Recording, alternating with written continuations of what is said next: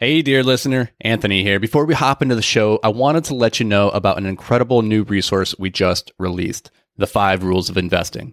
Dan and I are huge advocates of modeling the behaviors of the people who have done what you hope to do. And who better to model when it comes to investing than legendary investors like Warren Buffett, Howard Marks, and Ray Dalio? This free ebook breaks down the simple time-tested strategies of billionaire real estate investors that you can use to take your investing to the next level. So head over to invictusmultifamily.com and grab your ebook today. All right, now let's hop into the show.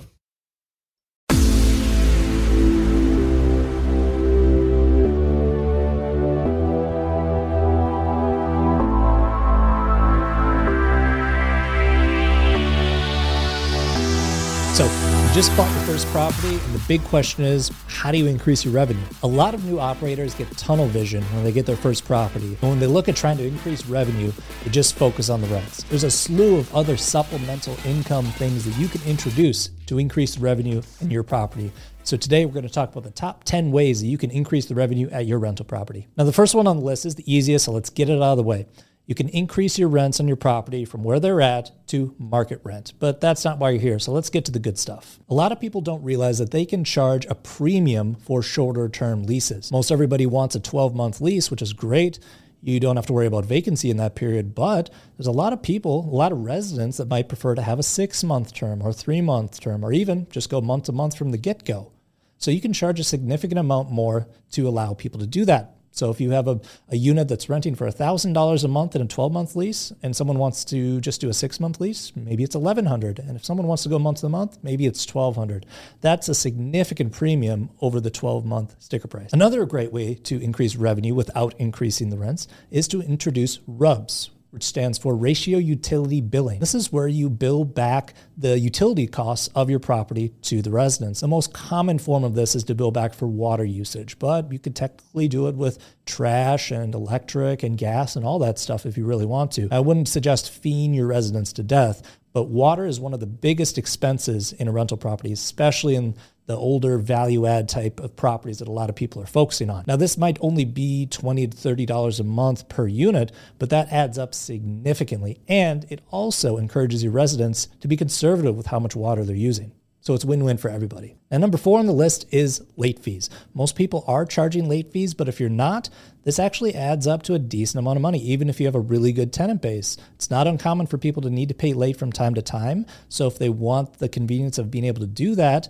a lot of times they're willing to pay, 8% of whatever their rent is to be able to pay on the 15th or something like that. Now, that's enough money to incentivize people not to pay late, but for those people that need to for whatever reason, that turns into money in your pocket with no expense associated with it.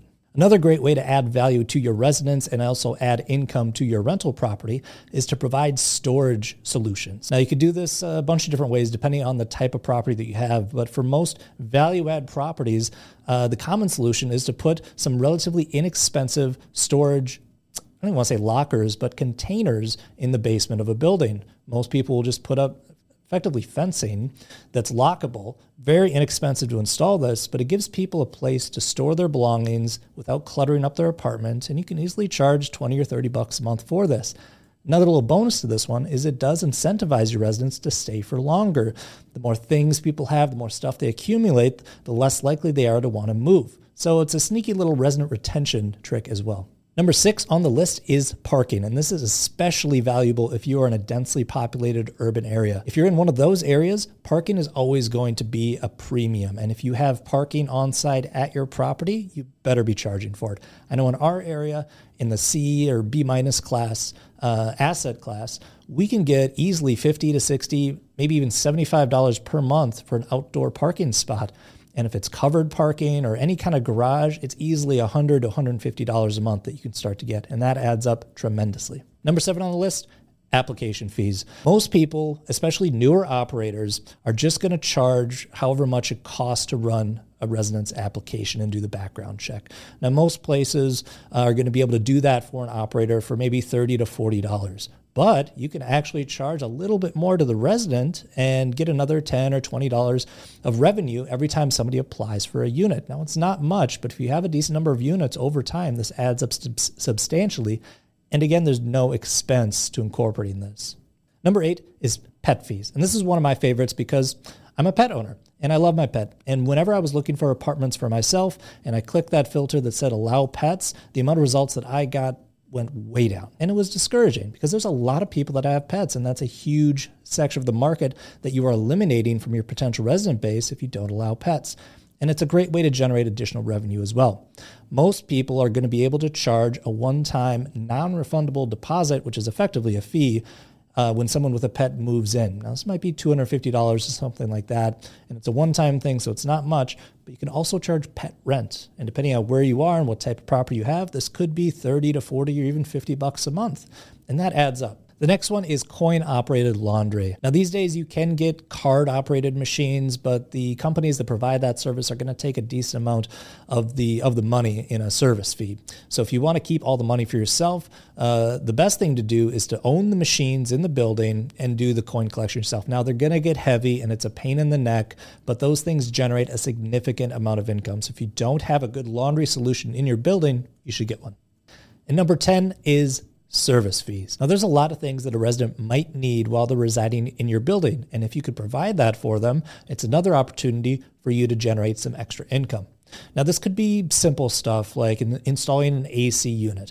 Technically, the resident could do this themselves. However, you don't want them to do it incorrectly. And if you could make, $40, $50 or something, having one of your technicians do it properly, it's win-win. It's safer and you get to generate a few extra bucks for doing that. So those were 10 fantastic ways to add revenue to your property, specifically through supplemental income. Because if you increase your income, your NOI is going to increase and the value of your property is going to go up, which is fantastic. So it's not all about the cash flow.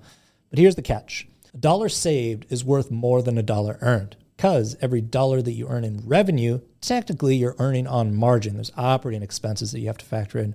Most properties can operate at a 50% expense ratio. So that means all that income stuff that we just talked about, technically you'll probably keep 50 cents of each dollar. But if you save on expenses, that's going to go straight to the bottom line. So a dollar saved is a dollar earned. There's no margin on that. So let's talk about how you can save on the expense side of your P&L. One of the best ways to keep your operating expenses down on your rental property is to keep your vendors honest. And I've seen this most notably lately with insurance. The insurance on your property is something that can creep up on you. If you don't pay attention, your policy will probably automatically renew every year. And you might have gotten a really great deal in the first year, but somewhere around year 2 or year 3, those prices are probably going to start going up. So it's a good idea to reshop your insurance, I'd say once every 2 to 3 years, to make sure you're getting the most efficient rate possible for your property. Another great way to keep your expenses down, especially on those historic C and B- class buildings, check for leaks routinely. Now, if you've got historic brownstones or mid-century builds, the plumbing is always going to be one of the biggest expense line items on your P&L. So you've got to go around on a regular basis and check the toilets, check the faucets, because those leaks can add up. A running toilet can cost you thousands of dollars. It doesn't sound like it should be that big, but it is. So you've got to have your maintenance techs checking, I'd say at least once a year, if not 2 to 3 times a year, going through every unit, checking every faucet, every toilet, because those leaks will cost you in the long run. And I think one of the best ways to reduce expenses, especially for those new operators out there, is to really nail the systems on your unit turns. A lot of people, when they're first starting out, cannot effectively turn a unit quick enough, and their vacancy is inflated, and it doesn't need to be. So if you can get your vendors on board with your systems, get everybody booked ahead of time, and take that vacancy time down, it's going to have a dramatic impact on your P&L. So a lot of people might take a full month in between a tenant to get in there, do the work, whatever they need to do, and then get it released. So it might be vacant for a month. Now, if you get your systems down effectively, you can get that vacancy time down to about 3 days, which is substantial. 30% of units turn in a year, this could be the difference between 7.5% vacancy and 5%. Now, if you plug that number in on your models, you'll know that makes a big difference to the cash flow and to the value of your property. Now, I know there's a certain sexiness to increasing revenue and increasing that top line, but sometimes all you need to do is reduce your expenses. So really take a look at your business model and the way you're operating your property. The money might already be there. If you like this video and you found it helpful, let us know. Leave a comment, drop a like, and subscribe so you can see more videos where we make real estate investing simple.